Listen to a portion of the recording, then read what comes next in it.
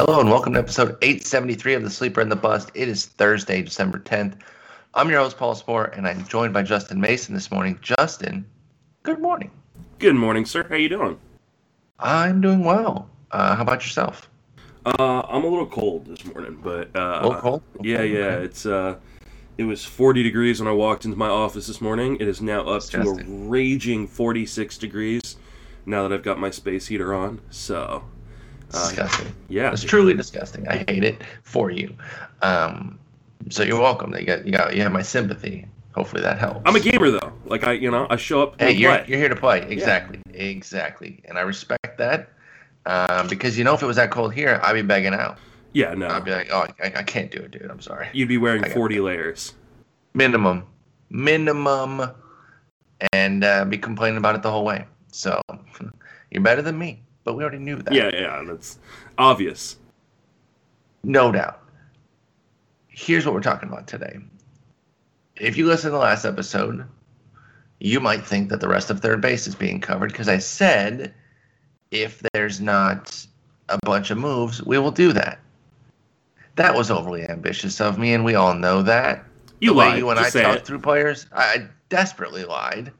The way you and I go through players, there's no possible way. And as such, we're not going to quite get all the way through. But let's just dive into it, start talking about them. After one move. We did have one move. But then we'll get right into talking about third baseman. We'll get through a whole bunch of them. And then the final piece will be on Tuesday when we're in the middle. And I'm mad that we're not going to finish it, partly because I also have a hard stop, too. If I had a little bit more leeway, we might be able to finish it. But that sleeper that you teased, what was it, post 600? Yes. Somebody that you were, like, really keen on. So I'm sorry, folks. Blame it on me, but that might have to wait until it's going to have to wait until Tuesday because we just won't have enough time. Your boy's got to get out a little bit early. So let's talk about the Carlos Santana move before we get into these third basemen. He was a one-time third baseman. He is no longer, but he goes out to Kansas City. And I tell you what, I like KC's offseason. I feel like they're listening to my idea that mid and low tier teams should be in the market this year because of the talent that's available. And they've gone out and they've gotten Santana and Minor, which I think are pretty high impact moves.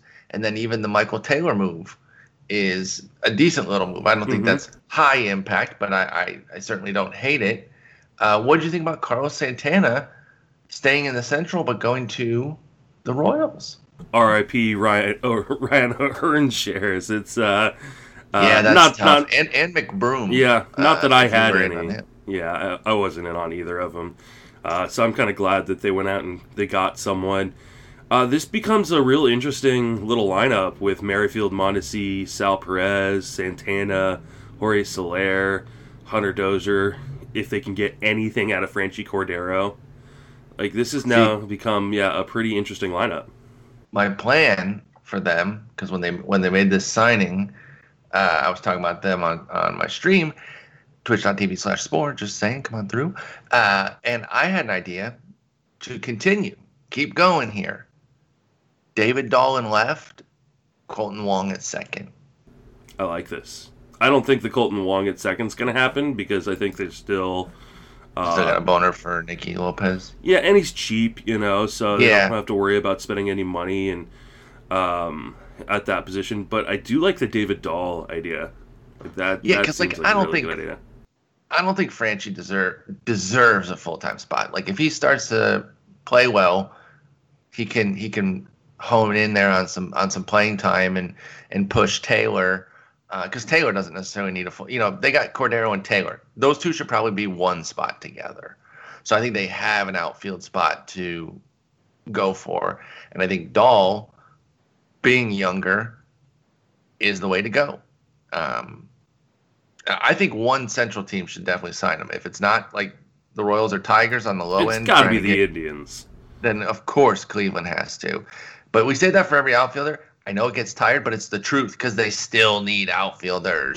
It's like the 9th year we've been saying it, but they still need outfielders. But let's get back to Santana before we start putting other pieces on the team that aren't there. Santana, reverted back to previous levels in 2020 after the big, I don't want to call it a breakout. That suggests that he hasn't been like great before, which he has, but he kind of like re-broke out or hit a new level, however you want to call it, when the 33-year-old returned to past glory. Yeah, I mean, but a 33-year-old goes out and has his best season ever.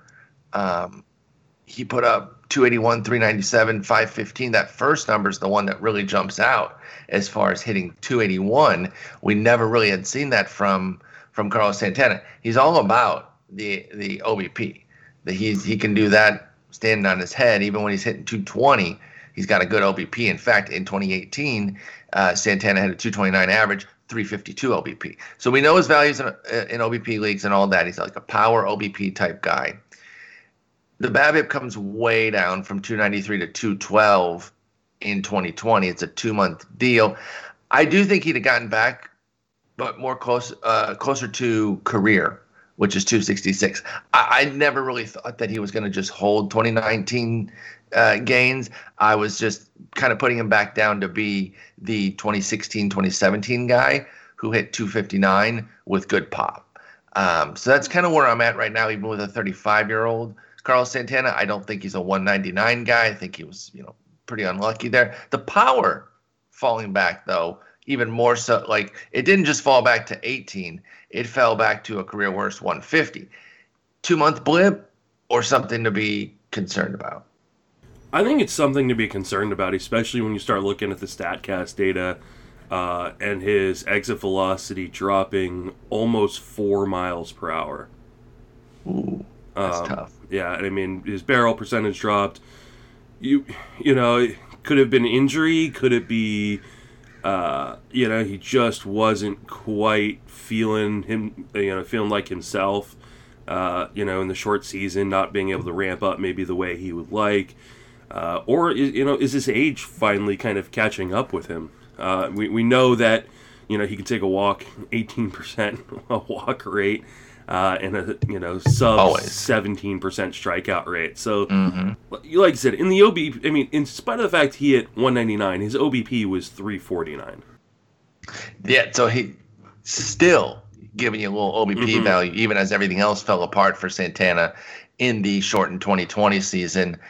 Projections say 246, 25 homers. I'm fine with that. Yeah. I think if you live around there. How interesting is that, though? I mean, obviously in OBP leagues, like Steamer's calling for a 366 on base percentage and 25 home runs. Still great in OBP. I'm still interested in him in OBP as my corner. In standard 5x5, I've always been a Santana backer. Like I like him. I'm a fan of his game. I'm probably going to still live with him in the CI realm. I mean, he's picked 320. He is being forgotten. So hell, he might be my util. A bench bat. Yep. And just see what happens. And if he happens to be what he was in 2020, more so than 2019 again, or excuse me, than 2018 again. I'm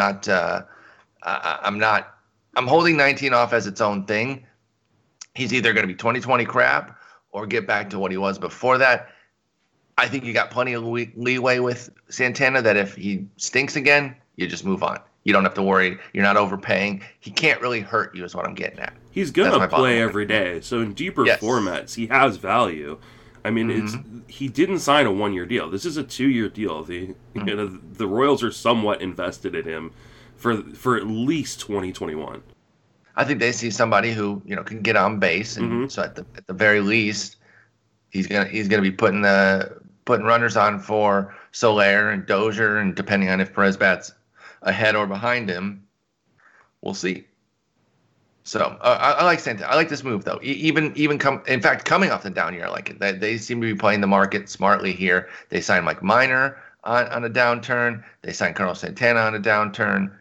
Go out and get one or two more guys there in that non-tendered realm. And with the young pitching they're putting together, I think they're starting to have a little something. Another little rebirth there in Kansas City. So we'll stay tuned on them. Nothing else going on right now.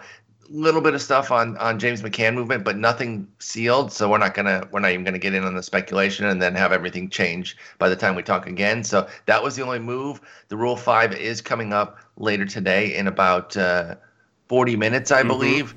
Looking over the list, there are some intriguing pieces, but we'll wait until that gets situated to discuss if there's anybody fantasy relevant in any format. It's usually deeper formats. So let's get back into third base then.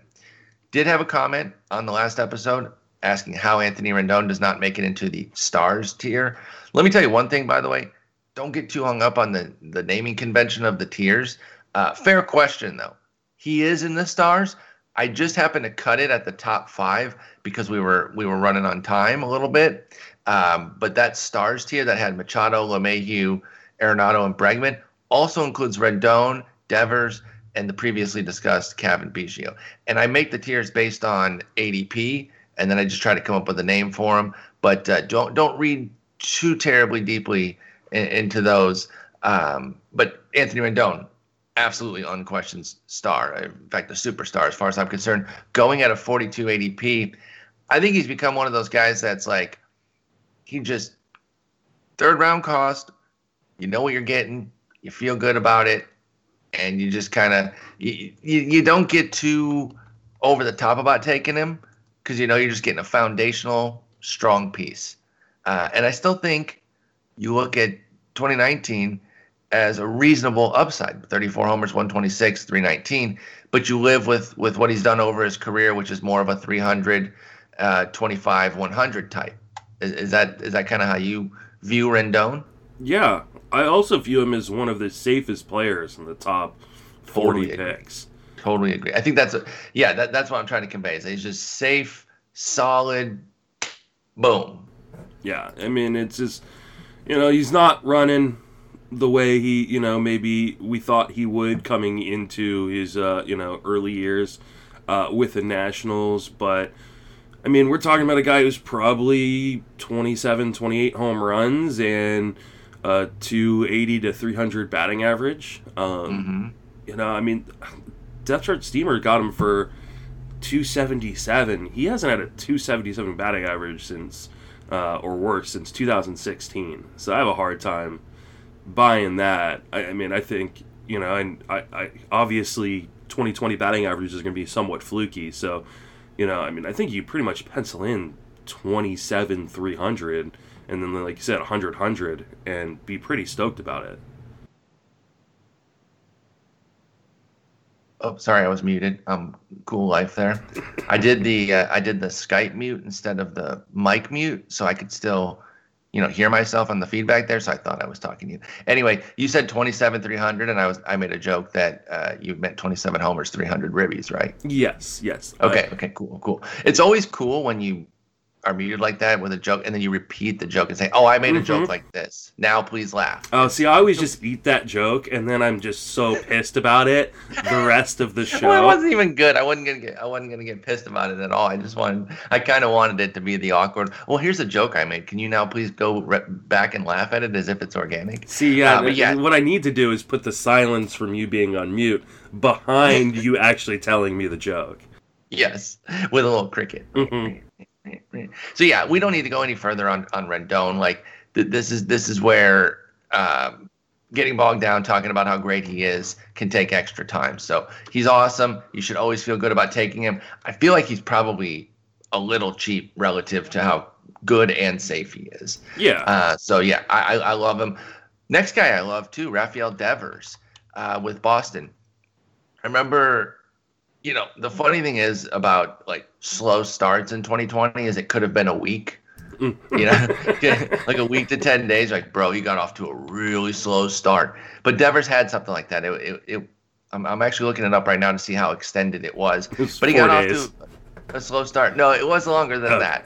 He was hitting sub 200 21 games into the season. And he turned it with a 3-hit game. He went from 183 to 207 on that day. And it is a little bit arbitrary to start there, but it also looks like that's where things really started to click because he went back-to-back 3-hit games and just kind of took off from that point on. And over the final 36 games, Devers went 307, 350, .573 with 9 homers, 38 ribbies, a pace of 41.172. So, he fully got back on track. I feel like with a full season, he would have been like pretty close to the breakout 2019, to be honest. I feel like he was very much on that trajectory after the slow start. And, we've said it a bunch, but just to kind of reiterate, a 3-week blip like that in a standard season, you barely notice it. When it's a 2-month season, it bogs your numbers down to keep you at a 793 OPS and a 109 WRC plus. I don't really have any concerns about Devers. I'm fine with his price. He's 24. The team isn't great, but it's not because of their offense. Even though their offense did struggle in 20, I still think that they're a perfectly capable offense for 21, and I'm fine taking their studs. Bogarts, Devers, JD, and Verdugo's a cut below them, but even him. So their top 4 hitters, I don't have any problems taking. Do you have any issues with Devers? I mean, not necessarily. I think he kind of is developing into the player that we thought he could be.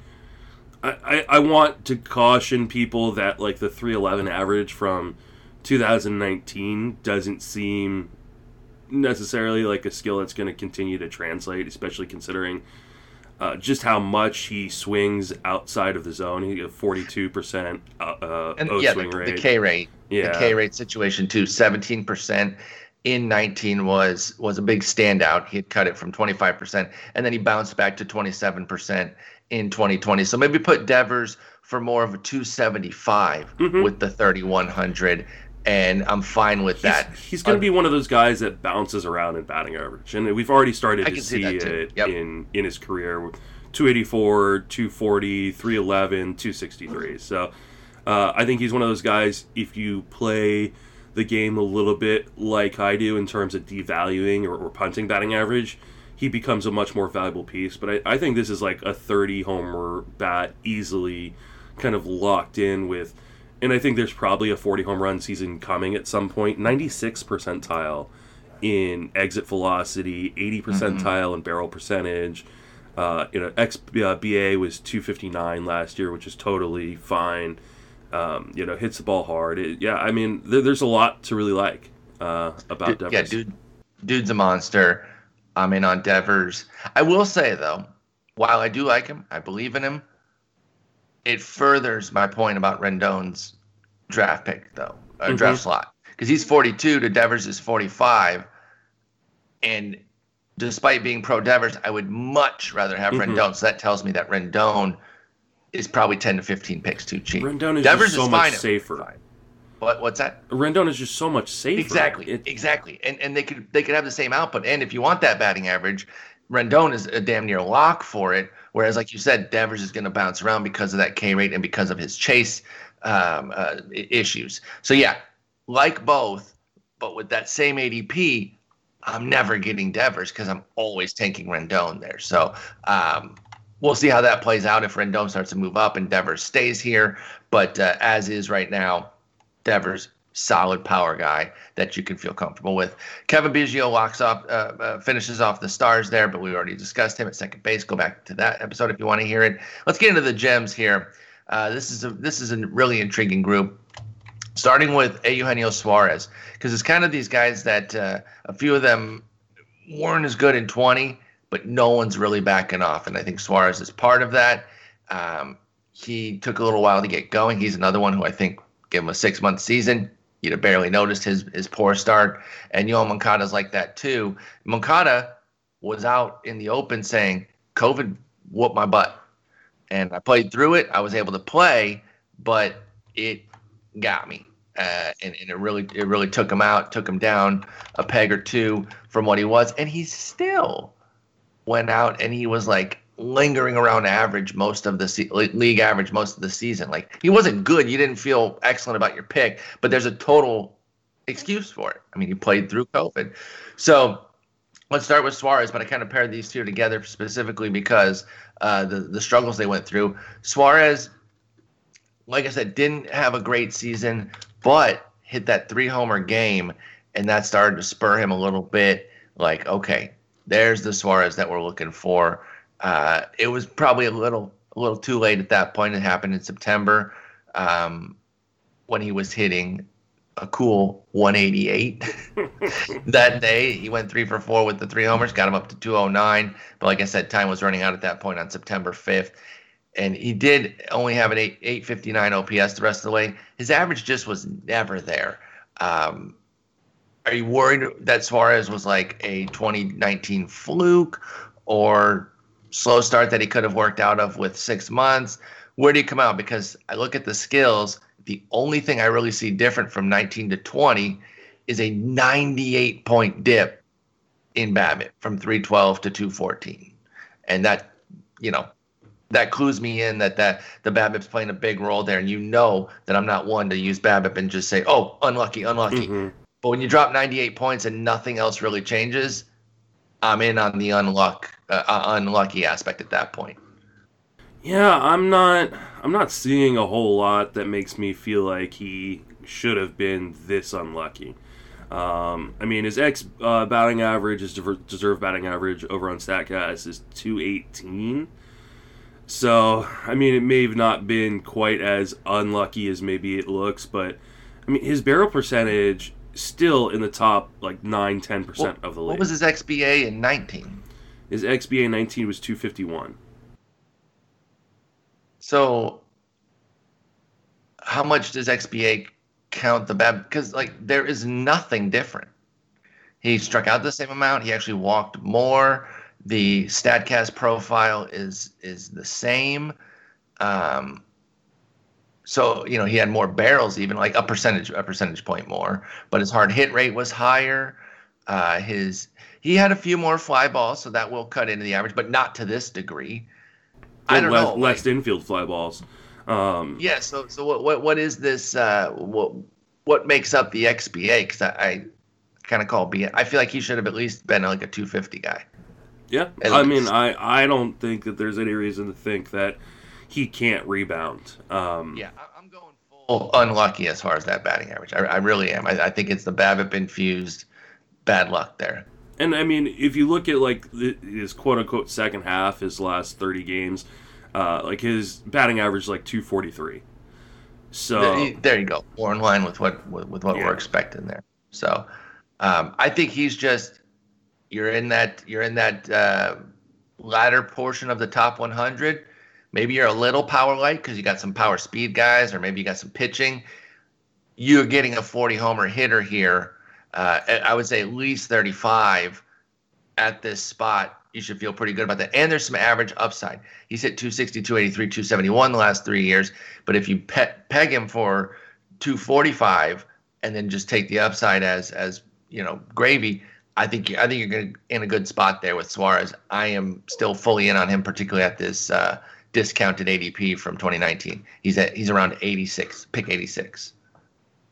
So, anything else on Suarez? No, I like Suarez. I really like this whole tier. Yeah, me too. It's got a lot of good players, and kind of the only thing that it doesn't have is a speed component player, but you're not really getting a lot of speed out of third base anyway. But it has a lot of diversity of player type too. There's some high average guys. There's some major power. There's some positional flexibility in the two guys who we're not going to discuss because we discussed them at other positions. There's an up-and-comer who we're going to get to in a moment. So there's a lot of interesting players here. Moncada is next, pick 88. Like I said, the COVID got to him. He was very clear about that. As such, I'm willing to kind of overlook the fact that he hit 225, and he also had a massive BABIP drop. Now, we knew the 406 was going to come down because that's insane, him and Tim Anderson. Of course, Tim Anderson raised his, though, which was funny. We were like, there's no way he can do that. He's like, yes, I can do better. You're right. I'm sorry. But Moncada came from 406 to 315. I think 315 is low for what he can do, though. The way he hits the ball and his speed, I think he is more of a 340 BABIP type. And so I'm not too terribly concerned about the 225. Turns out the market isn't either, though, with this ADP. I think they're staying bought in. If there's a little concern, it's 0 stolen base attempts. But I wonder if that's just, don't do anything extraneous with your COVID. We just want you out there, you know, and you just hit. So what do you think about Yoan Moncada? Bummer of a age 25 season, but I'm not out on him at all. I'm not out on him at all either. This is a guy that In 2019 was in the top 2% of the league in terms of exit velocity, and it just dropped down to the 32nd percentile this year. And I mean, it seems to be, I kind of take his words at face value like that. Mm-hmm. And we've heard this from, other players. We've heard this from just people, in the general public that, sometimes this takes a long time to fully recover from. I mean, I think it was Eduardo Rodriguez, right? I mean, he just, last month got cleared to start walking. Yeah, he developed a heart issue that he is expected to fully recover from and everything. That's great. The interesting thing is, too, another guy who said it kicked his butt won an MVP, Freeman. And I don't say that to, clown Moncada, like, why didn't you win MVP? It's like, but this had so many different, it ran the gamut. There's guys who said, barely knew I had it, except for the fact that I tested positive and I had to sit out. And then there's other guys who said that was hell for 2 weeks and I hated every millisecond of it. So it was all over the place. It's an icy blue StatCast profile, but again, I'm just really not. He's a guy who gets a pass from me. Moncada is. Yeah. So I'll and be back a pass from everybody. I mean, like you said, the ADP is not really dipped very much. So it's not indicative of the season he had because the market's saying we're not out. We can't be. He's too good. He's too talented. Between the two, Suarez and Moncada, since their ADP is damn near equal, who would you prefer? Team context doesn't matter. You're set to where you could take whatever you need offensively. So Moncada's speed shouldn't be the driving force or whatever. So you can take either, and they fit your team perfectly. Who would you rather have? I mean, I think I would take Suarez only because while we expect Moncada to be completely better, we have no idea what the long-term effects of COVID-19 on a player like this is going to be. Yeah. We really just don't. That's fair. I mean, that's really fair. And so I have a hard time wanting to pull the trigger on Moncada until I know he's actually feeling back to the way he was feeling in 2019. I see these two as ripe for movement upward too, with a strong spring. If their pick 65 range, if they move up 20 picks, you still taking both in that area? I'm probably not taking Moncada in the area he is right now. So okay. Suarez, I would be. I mean, Suarez was like a top 50 player prior to 2020, and his min is 55. So somebody out there is still saying like, I'm not worried about it. And I agree. By the way, I would take. I love Suarez at 86. Early drafters, if you love him, get in an early draft because I think that only goes up when he comes into spring, looks like himself, and pops a couple homers. Yeah, the problem is there's just so many guys in this area and below that I like a lot too. So True. I'm willing to take the shot that a guy like Moncada or Suarez drops, knowing that there are the Hayeses of the world, the Edmonds of the world, the Urshela's, the Donaldsons, coming up later, the Chapmans. Yeah, the next tier is pretty interesting too. But let's talk. Muncy and McNeil, already discussed them. They have multiple, like 3 positions apiece. Alec Bohm. We discussed him at first too. Yeah, my bad. So he's not on here as well. So Matt Chapman is our next guy, and let's talk about Chapman here. Now, he ended up having his season end early due to injury, which was a bummer, and I was displeased by that. But it ended up being like a pretty bummer year from the standpoint of his batting average at 232 and really his OBP at 276, which in standard leagues that doesn't matter as much except for, being on base to score runs in particular. And so you look at the 10 homers and you look at the OPS was still there. By OPS plus WRC plus, he didn't even really dip that much. But he missed virtually all of September, playing just 3 games in September. So we really didn't even get the full small sample that we got from other guys who played the full 2 months. So I don't really know what we're doing with Chapman right now. He is going around pick 115 after a 10-homer, 232 season. How are you feeling about that with regards to having a season ender? Was it a hip? Was it a hip labrum in his hip. That's right. Which is something I've torn before, and I can just tell you how painful and debilitating it can be. Okay, so this is interesting then. Okay, so 4-month recovery from mid-September. So that's going to delay his offseason a little bit. Now, based on what you're saying here with how much it hurt during the process and everything, or did it affect things after? Like, is this going to cut into his defensive prowess even when he's back for Chapman? I think the surgeries are usually pretty successful. I never had surgery on mine. I did kind of the rest and rehab thing, but for instance, like when my hip would act up, and still to this day when I do have issues with my hip, it can literally floor me. There were times where there was one time where I was like raking leaves or something out in my front yard and made the wrong kind of movement with my hip, and was on the ground and had to crawl to inside of my house because I literally could not stand. So like I give him a pass on a lot of this, and then you go look at his StatCast data. I mean, Matt Chapman's StatCast data is amazing. 98th percentile in exit velocity, 95th percentile in hard hit percentage, 98th percentile in barrel percentage. Damn.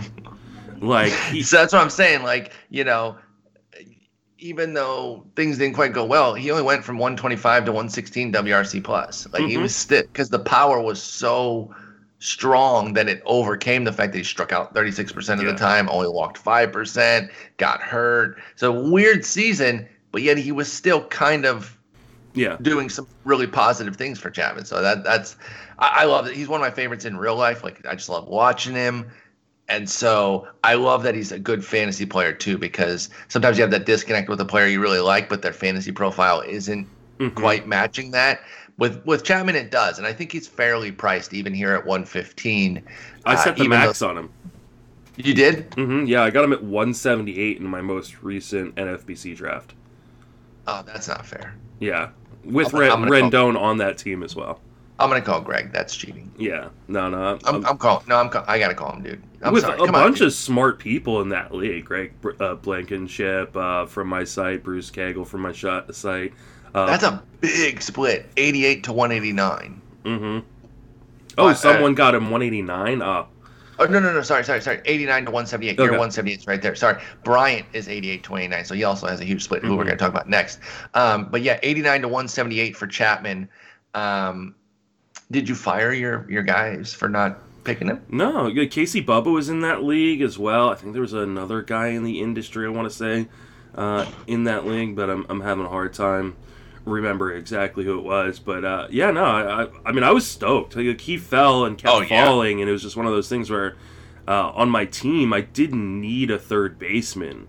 But then 178 comes up, and it's you're like, at some point you're looking at like, what am I missing in terms of Matt Chapman? I'm sure someone will go, oh, you're missing this, but at 178 there's just no reason not to take the shot at, when he starts falling out of the top 130, 140.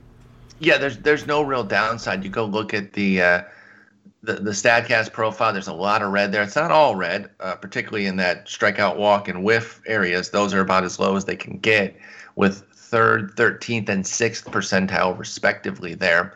But the exit velo, hard hit, X slug, and barrel are all bloody red, and the xwOBA is a nice solid pink. So, again, despite the issues that he was having, he was still putting up production. We'll monitor him with the hip issue. Like I said, January is when he can, right? October, November, December, so his offseason is going to be a little disjointed, but he still has at least a full month plus before reporting to spring of getting back on track. So we'll see where he's at come spring. If he's delayed or anything, I think the market will move him down closer to where you drafted him. But that'll just make me more interested, to be honest, because I really like Matt Chapman. So let's move on to the next group. Since there is like a round split here, I figured moving to the next group and calling them the starters here. These are still guys that are firmly third base starters for you, especially if you're waiting. It does start with the aforementioned Kris Bryant. Brian Hayes, Tommy Edman, who we'd already discussed, Gio Urshela, and Josh Donaldson. And they range from 134 for Bryant down to 193 for Donaldson. And I felt like this group shows that, you said you don't want to pay for Moncada, and it's like we would pay Suarez's price, but if somebody jumps him or you just don't quite get him, you're not feeling that bad because is it really that different from, when you factor in, say Suarez stays at the 80s, put him at 85, but then you get Donaldson 110 picks later. Are you really that worse off for for waiting? I don't think so. But let's start with Bryant.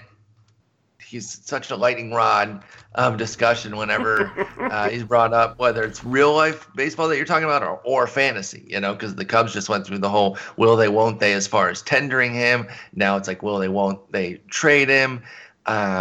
He bounced back in 19, had a big season, 31 homers, 282. Here's the interesting thing, though. The dirty little secret is prior to 20, Bryant had never been bad. So for all the consternation about him and discussion, he's never had a bad season. The thing of it is, though, I think he's failed expectations as far as what we expect from fantasy that were driven by that 2016 MVP campaign. And since then, he hasn't sniffed. He hasn't hit 80 ribbies, let alone 100. And part of that's based on where he bats in the lineup. So he's been a weird player. He's like good average, solid pop, except for 2018. He only hit 13 homers in 102 games. And then a lot of runs, but the ribbies have been 73, 52, 77 from 2017 to 2019 for Kris Bryant. This year fell apart, though. Strikeout rate went up. Walk rate went down. 206 average, 4 homers, 11 ribbies. He was awful. So put it all together as he enters his final year, maybe with the Cubs, maybe elsewhere before free agency. Where do you stand on Kris Bryant? Because I think he's a hard guy to value. He's kind of an avoid for me. I mean, I worry about him not necessarily staying on the field because he's actually, I mean, outside of that, 2018, he's played in 147 games or more in the, every season previous. He has one of those reputations, though, right? Mm-hmm. Where we feel like he's an injury risk, but that's the only. He's that guy who's always day to day. Yes, always nicked with Mm-hmm. something. Because he plays in a bunch of different positions. I think he kind of plays all out. So he's always nursing a shoulder or freaking heel or a finger or a wrist. It's always a little. The shoulder's been particularly prominent as far as something that's been there. So he's an avoid for you at this price. Is there a price where you would get, like a realistic price where you would get in?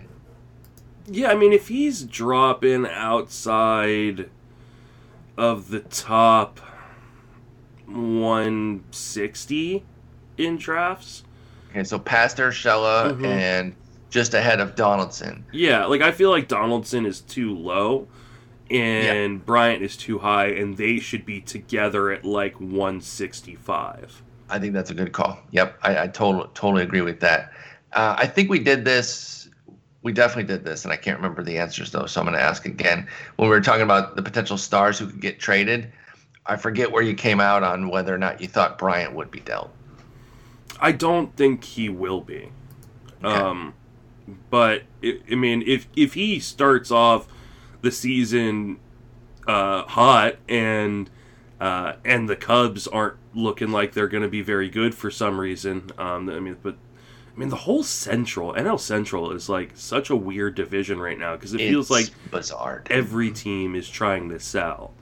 And maybe it's the other teams looking at the rest of the teams in the division going, well, they're selling. Maybe we can sell and still win the division. I think should really pivot and in that way. And they haven't really shown any indications of selling yet, but like Milwaukee, I think, because they were a little short. They fell just below 500. They were in the mix all year. It always felt like because of some of the guys, Yelich was above average, but he was not Yelich.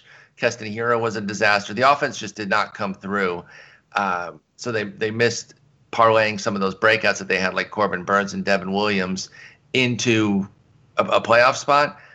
I think they should be hunting in the market, in this cheaper market. They've always shown that they're savvy. And then they're not afraid to spend either. And I'm not saying they go out and get big dogs, but they fill in. This is a great season to fill in multiple pieces with high quality, solid, above average major league players. They can do that in a few spots and maybe leapfrog a couple teams in their division. Like you said, Reds, we don't know what it looks right now. It looks like they're selling unless they turn around and spend that money on like Bauer or something. It looks like they're selling. Cards always crying poor. They're saying they don't even want to pay Yachty like a 2-year. Matt Thompson had it yesterday. I think it was like 2-year 20 or something, and they're saying they can't pay that. Cubs been crying poor for a whole minute. And Cubs and Cardinals disgusting. are two of the richest teams in baseball. Yeah, it disgusts me. Like I don't want to get on. I always get on that diatribe whenever we talk about it. I don't think it's so annoying. The Brewers are gonna be buyers. I think you're right. They should, because it's not like they've got a ton of holes either. They've got two really youngish, up and coming stars in their rotation. I mean, the only real hole in their lineup right now is at first base, where Daniel Vogelbach is. And he killed for them. But you can find. I mean, there's so many guys they can find there. Mm-hmm. They're probably not wanting to start him full time, so then get a really nice platoon partner for him. So and then that bullpen, with Hader and Williams. If Williams is healthy, we don't know what Williams' health True. is going to be, but that bullpen is still pretty good. I think they're a starter and like a platoon partner from with Vogelbach away from being a real contender in this division, especially with the direction of other teams. So they're getting Lorenzo Cain back after he opted out. So Cain, Yelich, Hira, top of your order, and then Woodruff and Burns anchoring that rotation. Go get another starter and a right-handed bat to platoon with Vogelbach. CJ Cron would fit well there. Yep. And then if you get the DH, you could play both of them on a lot of days. Because I don't think Cron has to be like a short side platoon only. And I know Cron's that a great option. Yeah. Pardon me? I said Cron's a great option. Yeah, I think he fits well because the NLDH has taken a big hit by them saying like, oh, they should operate as though it's not happening, but we know that that's not set in stone, and we don't believe them. Yes, exactly. We've learned. We've been around long enough that we don't take that sort of stuff at face value. But if it does, if it falls through, and they got somebody like Cron, then you do just kind of work a platoon, and you even give Cron some verse righty at bats with Vogelbach on the bench, because Vogelbach, I don't think he needs to play every single day, but that'd be a good fit. We were talking about Chris Bryant. We got on that track. That was an interesting little tangent there. But yeah, I'm avoiding him too, and it's less about him because I'm not overwhelmingly concerned about his profile. There's just way too many players I like around him. His StatCast data is scary bad.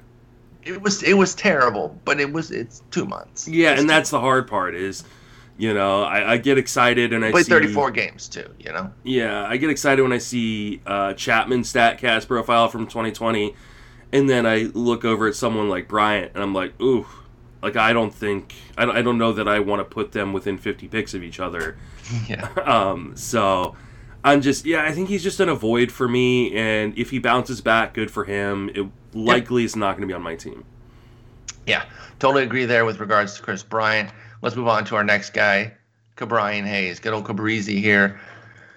If you didn't have him on your team, I think you missed his flourish at the end of the season there, because nobody was really paying attention to the Pirates.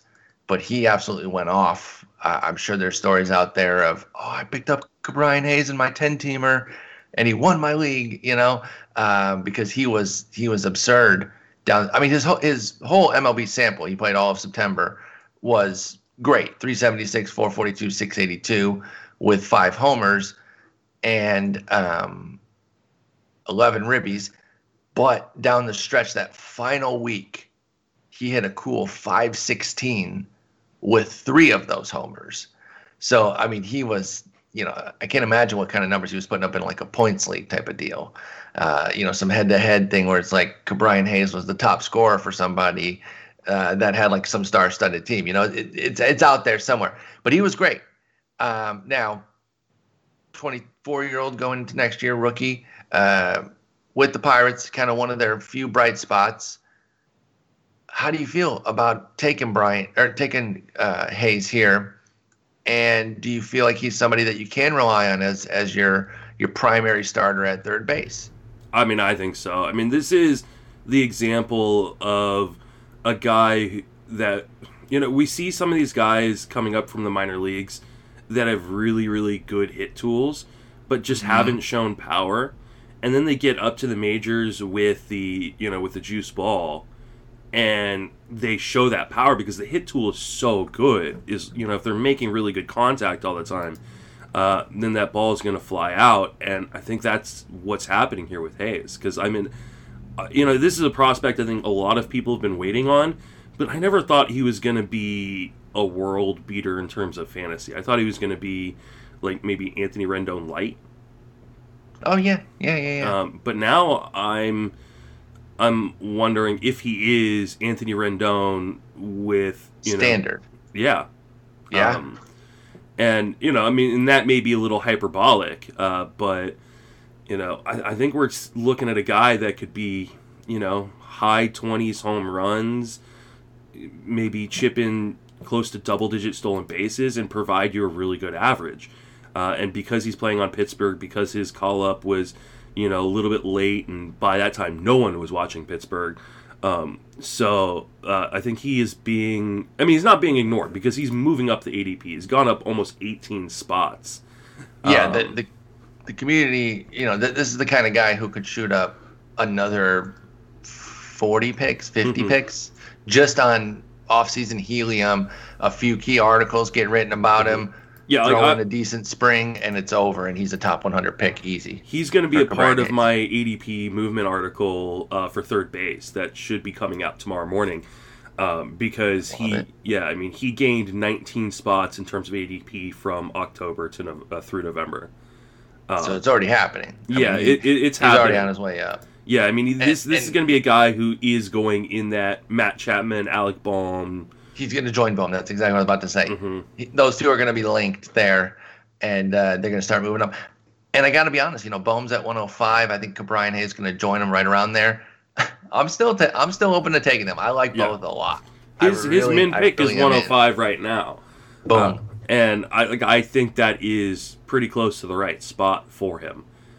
Yep. I mean, you just love a hit tool like that with Brian Hayes. It builds such a strong foundation. Yeah, he's not going to hit 376, but I think, Steamer already has him for 284 as his projection with 18 homers, 9 steals. That's strong. If the power isn't there off rip, like he had a 306 ISO in the Major League sample, that's 1 month. He didn't have that kind of power coming up. If he is more in this 181 ISO that Steamer has him for with those 18 homers, by the way, come in 560 plate appearances over 131 games. I think that's around what we're going to get for a season, by the way, so I'm cool with that. If we do get like a 162, that's over 20 homers. And now you're looking at like 21, 22 type homers. And, hey, that's fine. If I get like a 20-10, 20 homers, 10 steals with great average from Brian Hayes, all good by me. Just make sure if you're going to take a Hayes that you have some of that lockdown power elsewhere. Just in case the power isn't showing quite. Yeah. He is playing in Pittsburgh, which, will limit a little bit of the power production. But, man, you know what his zone contact percentage was last year? I'm going to guess like 94% just because. 96.1%. I swear to God, I almost said 96. I swear. Yeah. I dipped it back 2 points real quick. 96, that's dumb. That's dumb. The league average, I don't even know what it is off the top. 72? Yeah, 72, 72%. I'll look it up. Yeah. I'm racing you. I'm racing you right now. Race.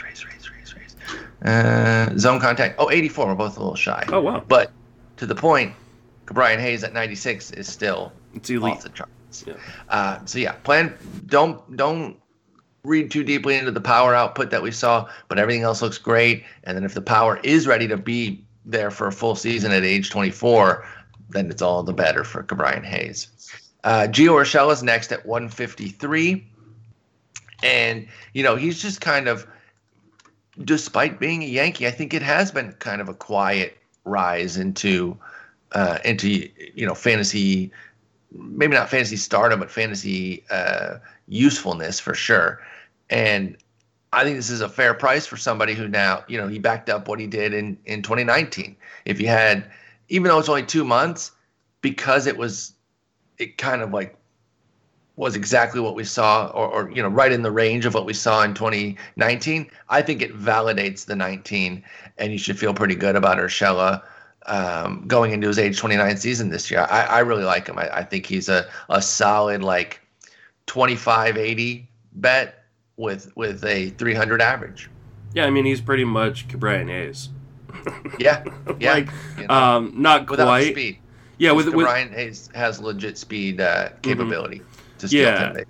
But in a better lineup, in a better part, better counting categories. I think he's going way too low as well. I mean, I think Justin, none of that, dude. He's going too high, guys. You got to take Gio Urshela later. Pick 200 is the earliest that you can take him. Just go. Yeah. With it, dude. I mean, he should be going probably, with Chapman. Yeah. Here's the hard part, because when you start then talking about this, is every guy can't go in the top 130. Exactly. And so that's why these guys drop. Yeah. And it gets to the depth of the position too. But because they all can't go there. This is, I mean, Urshela, and we're going to talk about Donaldson next, is like the clear like end of a really big tier. Yes, these are the last two where I think you feel really strong about having them as your starter. You feel over the moon if they're your CI. If you took Jose Ramirez and you're putting one of these guys at CI, holy hell, you're doing really well in the corner realm there. I totally agree with you. Let's bring in Donaldson here. Talk about him. Age is pushing up, but we know, and I know this is a big if, but if and when healthy, he still produces. Plain and simple. But he only played 28 games. He did hit 6 homers in that time, 222, 373, 469. Even at age 35, I think the market's giving him a really nice discount. I think it is that age 35 that's helping it. Yes, the health profile too, but 193 feels really late for Donaldson. I know 2 of his last 3 seasons have been injury riddled, but the other was a full 155, elite campaign. So I'm not out on him, and at this price, I feel like I'm protected from the issues of Donaldson. Mm-hmm. Do you agree? I love Donaldson. It's just a matter of how comfortable you feel with the calf, because this has now become the issue. It's not like, oh, well, he got, in 1 year he got banged up with a shoulder, and then he had the calf issue, and then this last year was, a little bit of a hamstring or something. Like, it is this calf that is causing reoccurring problems. And we thought we were over it after 2019, and apparently we're not. And so he's one of those guys that if he's playing every day, if we get the 155 games out of him that we got in 2019, then I see no reason to not think that we're going to get 35 home runs with, a 260 batting average and, 100 type guy. The question is, how willing are you to take, his 2018? Exactly. And that's a real risk. 52 games, 8 homers, washout type of year from Donaldson. But again, I think the market has appropriately priced him to the point where that risk is in there at 193 with a max pick of 239. If my Josh Donaldson pick starts with a 2, I feel great. I feel like everything's covered as far as my issues. Now, of course, if something happens and he doesn't play, you'll have to actually cover the player by getting something in the on the waiver market. But I'm okay with the risks associated with Donaldson, health and age wise, because the market has pushed him down to this range. That's where I stand. Okay, so we're both in agreement there. And again, that finishes the guys that you can really feel comfortable starting. There's a guy or two in here that maybe you feel all right about it if everything else is really stacked up. So let's get into the corners. Gene Segura, we already discussed. Brian Anderson for the Marlins. Big fan. Pick 205. I've said a million times, I thought that Marlins offense was going to be a bit better. I thought he was going to be a big part of that. He was solid, though. 255, 345, 465, 11 homers, 38 ribbies. It was a lot of the other guys didn't really come around with him. Miguel Rojas was good. Jesus Aguilar was good. Garrett Cooper, once he got playing, was good. But that was about it. There was no Corey Dickerson showing up the way I thought he might be able to. Jorge Alfaro. A couple other guys, too. We don't need to get into all of them. But Brian Anderson, I think, is a quintessential corner. He's a little bit boring, but you plug him in, you feel pretty good about what you're getting there at CI. What do you say about Brian Anderson on the Marlins? Brian Anderson is the guy for me, and I think everybody's got one of these guys that they just hate and they can't pinpoint why. Like, he's that kid at school that you just like, I don't know why I hate Jeff, but man, I hate Jeff. Like there's no reason for me to hate him. Jeff. Yeah, but Jeff, man. I mean, there are reasons to not want to, buy in on Brian Anderson. I know he's like a favorite of a lot of people in the industry. I've never really gotten it. I mean, his StatCast profile is pretty ugly. It is 2 months, but I mean, he's also been a guy who's never been like a StatCast hero in any regards. And I just don't see the upside of him. I don't think you need to. Yeah. I think 25-80 with a decent average is what we're talking here, and what's wrong with that at CI after pick 200? It's just so boring. And maybe that's I said that. Jeff is boring, and I just don't like Jeff. Well, I like Jeff, and I think there is a tinge of upside. I think it comes in the batting average, possibly. I think that's where he could pop. Where it would come. He struck out 29% this year, but that was not in line with how often he normally strikes out. And I don't really see anything in his profile that suggests he should have had a big surge. The swing strike rate did go up. Yeah, 9 percentile in whiff percentage. Yeah, it did go up from 12% to 15 or 16%, 15.5%. But the career is 12%. So I think he comes back down and strikes out more in the 19 to 22% range.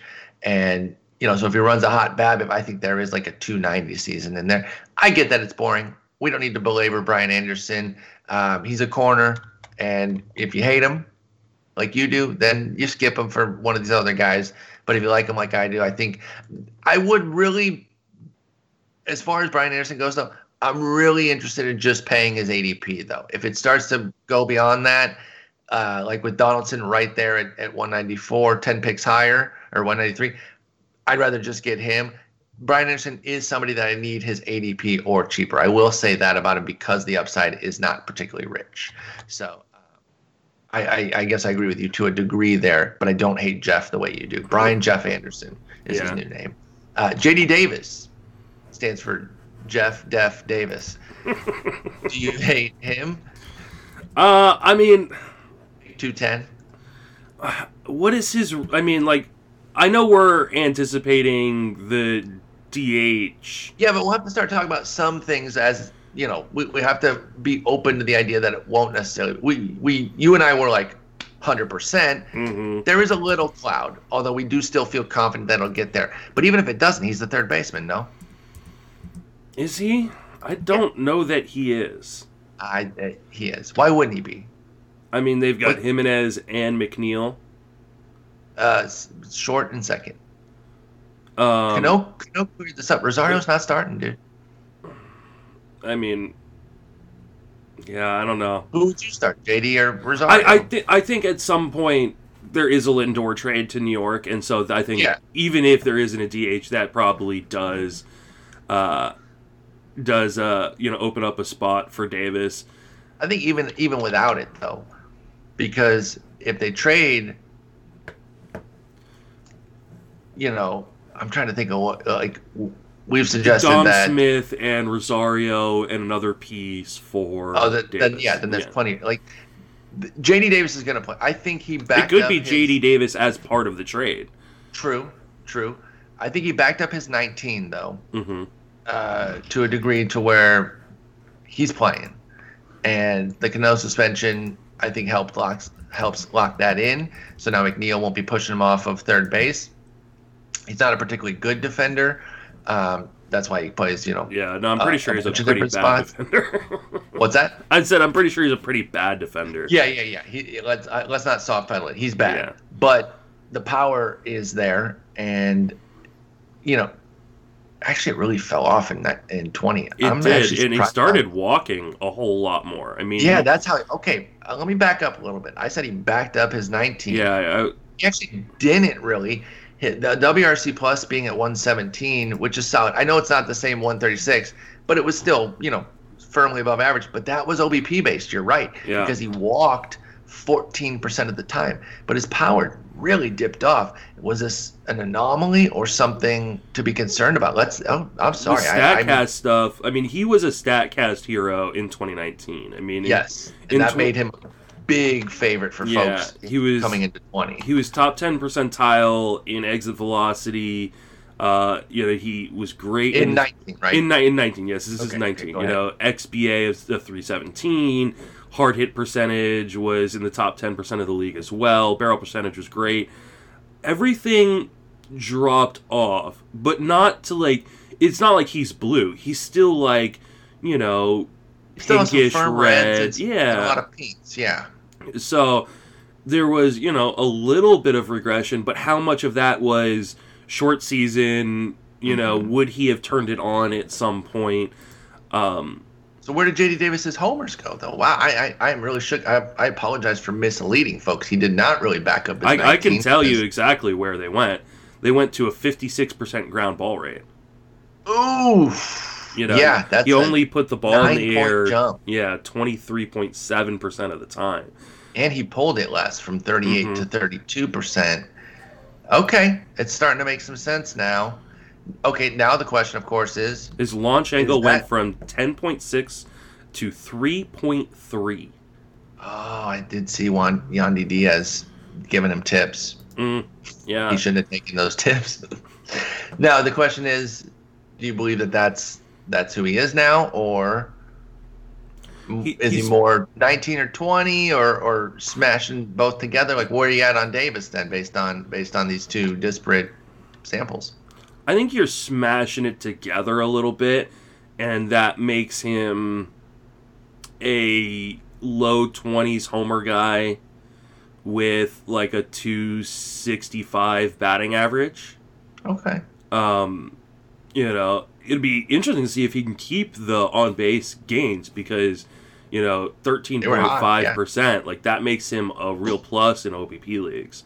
For those of you out there that play in that kind of format, should keep him scoring some extra runs. That's a good lineup. So yeah, if he is batting third the way we project him, there's got to be some sort of swing change, and maybe I can go back and look at some tape from 2019 and kind of compare it to 2020, because that's a really drastic drop. Why is nobody talking about that? Or maybe they are and I'm missing it. But he was such a... I haven't seen anything on it. So he's a wide awake sleeper coming into 19. Everyone talking about, you got to get JD Davis, to the point where he wasn't even a bargain. And then he kind of flopped. You almost wonder if he's overshadowed by his teammate Dom Smith. That yes, people are so excited about him, and when they're talking about Mets and want to talk about Dom Smith, that this kind of drastic change is being kind of overlooked. I think that's fair question. So, I'll do a little bit more digging. I think this is going to deserve a deep dive, but right now, I don't know. I mean, his defensive issues could cost him a little bit of playing time, and so I wouldn't feel comfortable projecting 600 plate appearances in the way that Depth Charts does. Especially until we know for sure that there is a DH, because I think he is the DH if and when that does happen. So okay, I think that's fair with regards to JD Davis. It's still not a bad price. No, it's not, and I guess the market has certainly reacted to the dip, putting him down at 210. Yeah, I'm going to kind of monitor him, and I'm eager to see what you've got. If you do an article on it or tweet out some things, I'm eager to see what you got on a deep dive with JD Davis, because that is a stark turn. He went from being the StatCast darling of power to 56% ground ball. So good call out there. That's JD Davis. We're moving forward. Andres Gimenez and David Fletcher have been discussed at previous positions. David Fletcher could be discussed at like 52 positions. Actually, he's cut it down to just 3 this year. He had 5 last year, first, second, third, short, outfield. He lost first in outfield. What a loser. Absolute loser. Let's talk Mr. COVID, Justin Turner, 223 ADP. This is like this is what I was saying. There's some guys in here who you can have as your starter, and it might not be the end of the world. Turner was who I was eyeing specifically when I said that. And I think it's really, it's kind of a Josh Donaldson thing where age and health bring him down here. And free agency. Yeah, and uncertainty. There's always, in these early drafts, free agents are cheaper. Even if you know they're going to sign, you know they're going to probably be on a good team. Like, a lot of people think he's just going to go right back to LA. Even still, that uncertainty keeps his price down. So he'll jump like a round or 2, particularly if he re-signs with the Dodgers. But Justin Turner will be 36, so I think a lot of this is the ageism as well. He's always good when he plays, but there are chunks of time that he misses without a doubt. How do you feel about Justin Turner going down here at 223? If he's going at 223 come February, March, I'm going to have him on a lot of teams. Yeah, probably too many. I'll be like, oh, dang. And if he gets hurt, I'm screwed. I mean, people give me crap for, not liking Dodgers and stuff like that. But, like, I've always just kind of been a Justin Turner guy because I feel like maybe not to this level, but I feel like every year we're talking about Justin Turner being a value at third base. Yes, we absolutely are. Yeah, it's not always down here, but it's all relative to his production and the position.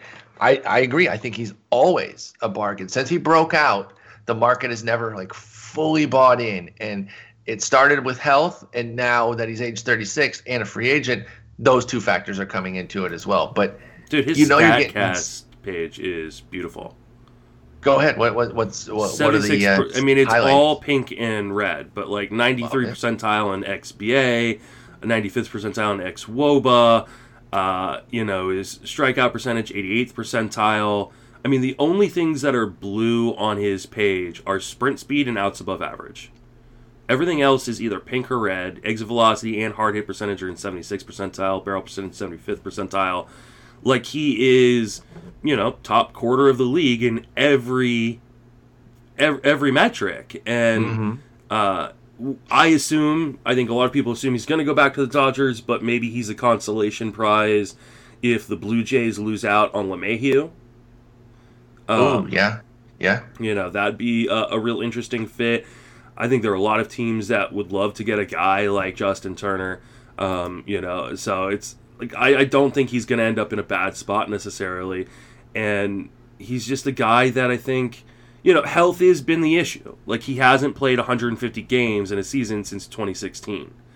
But when he's going 223, it's like, okay, I will fill in with, whatever multi-positional eligible guy that I got, on my bench, or, the guy that I drafted at third base, or drafted it at first base like Baum, that I can move to third base. And I always say, don't double count these issues.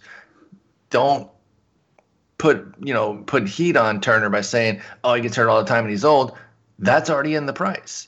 So you don't have to, that's why you're getting him so cheap. And he's only played one season of 150 games or more.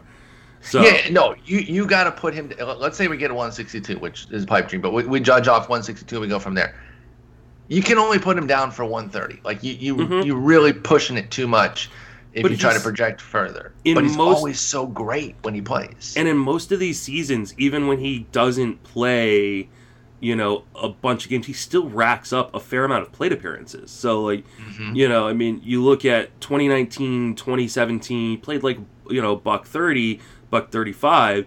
He still racked up 445, 449 plate appearances in those seasons. Yep. So, and when he's posting, I mean, he's posted 290 or above in batting average in every season, yeah, except for 1 year, pretty much, since he came to the Dodgers in 2014. So, like, late batting average is just not something you find super easy. And, you know, he's also had seasons where, in spite of missing time, he's popped 27 home runs. So, like, there's upside here, and I think people are overlooking Justin Turner once again. Yep, I totally agree, and I'm okay with it. I will have him on some teams without a doubt. And I do think it makes sense that the Dodgers would bring him back. They have players they could play at third, but I think they seem committed to kind of keeping this crew together. So we'll see. If he goes somewhere else, I think because of his age, it wouldn't be on some crummy team. So I think because we do want Turner on a good team because you need those county categories to be as good as they can be in the limited time that he plays. So I'm not particularly worried about that, though. I don't think I don't think the Mariners are signing him, you know, something like that. Well, they've got the, Seager. You kind of lock him up third base with that contract. They have the other Seager. He's played. Turner's played with the worst Seager. He could play with the better Seager now. That's right. Kyle's better. Although I don't have to convince you. You actually probably agree with that. I say it more as a meme. But, yeah, it's a meme in my Twitch channel that we say the better Seager is Kyle. All right, Austin Riley is up next, 239. We kind of know what he is, right? He's your standard just power batting average sinkhole. Should be like a 30 plus homer guy. Not really 3,100 because he doesn't bat in the right lineup spot to get the 100 ribbies, but he's like a 30-90 guy, right? Like with a 240 average or 235 average. We're talking about Riley here? Yeah, Austin Riley. I mean that's the feel I get from him. Let me see what the projections are at. Hang on. They have him at 30 home runs in 254. Even more than I said. There you go. Which is pretty glowing. I'll stand with my 30, 240, or even 235, and then if I get 254, I'll do backflips on that. Do we think he is finally a full-time player? Has to be. Unless they make moves. Yeah, well, yes, I mean, it's still early, and they've shown that they're going to make moves. You know, they've already signed. They're going to get a third baseman and a left fielder? Well, I mean, I don't think they're going to get a left fielder because Drew Waters is coming up at some point next year. So, but I think he's 20. Like, why would you replace him at this point? Like, if you don't believe in him, then, like, move on from him. But, you know, quality prospect coming up, 24 years old, now has, 500 plate appearances under his belt of mixed work. He's had ups and downs. It's below average on the whole, 87 WRC plus. But I think they've seen from him what they can get. In fact, his plate skills were a lot better this past season, despite a similar output of WRC plus. But he shaved the strikeout rate from 36 to 24 and boosted the walk rate from 5 to 8%. If he holds those two, I think he can get better than an 89 WRC plus because he was striking out 36% with a 5% walk rate in 2019, and he put up an 86 WRC plus. So only 3 points improvement, despite those plate skill improvements, is kind of a bummer. But it's because the power came at the expense. So I think as he kind of figures it out, if he can hold some of those plate gains while getting back to his 230 plus ISO, again, I think 30-90. With a 240 is what I'm looking at from Austin Riley. I think you're right. Solid corner. Yeah, I think you're right. Okay. We're putting him in our corner with some pop. Again, if you get, you get one of those guys that doesn't quite have the major power but does a lot of other stuff for your primary third baseman, then Riley can make up that power gap at corner. All right, and our last guy, we have Candelario, Jeimer Candelario, Willie Castro, and Ryan McMahon, who we already discussed. So our last guy is the aforementioned Kyle Seager, who, remember he used to be... He was the steadiest of Eddies. Yes, he was so steady and just boring. You knew what you were getting. You loved it. You could ink it in. You didn't even have to pencil it in. And then he fell off a little bit back in 18. hit just 221. Rebounded some in 19, and then was even better this past year as far as, well, actually no, same OPS. 789 last year, 788 this year. It just happened to be a little bit better of an OPS plus because the league went down. The weird thing, and I'm only giving it a passing mention because we're not putting stock into the 5 steals, but it was a nice little fantasy boost that he stole 5 bases in 5 attempts, by the way, out of nowhere. He had 6 steals in the previous 3 years combined. So 1,723 plate appearances to go 6 for 11, and then 248 plate appearances to go 5 for 5. Don't you just love stolen bases? They're so easy to predict. So, yeah, I wanted to give him a passing mention for that with Kyle Seager, but that's not part of his game at all. He's power. Like, he's kind of the Austin Riley thing with a little less power, but better counting and better, because he's in a better lineup spot, and better batting average, I think, by about 5 to 10 points, depending on where you put Riley's projection. Yeah, I mean, Kyle Seager is one of those guys where it's like, oh my God, I was focusing so much on pitching or so much on outfield that I'm now it's getting late and I don't have a third baseman. And while it may feel gross to draft Kyle Seager at that point, it's actually not a bad bet.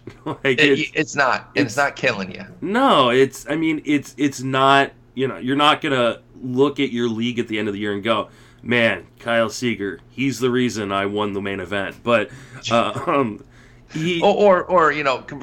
he's the reason I lost the league. I needed somebody else at there. Like he's fine. He's one of those guys that you're gonna plug in and get $5 in terms of added value.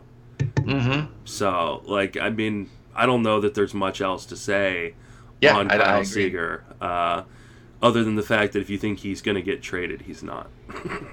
No, because of the contract. Yeah, because if he gets traded, it automatically triggers his option for next year. Correct.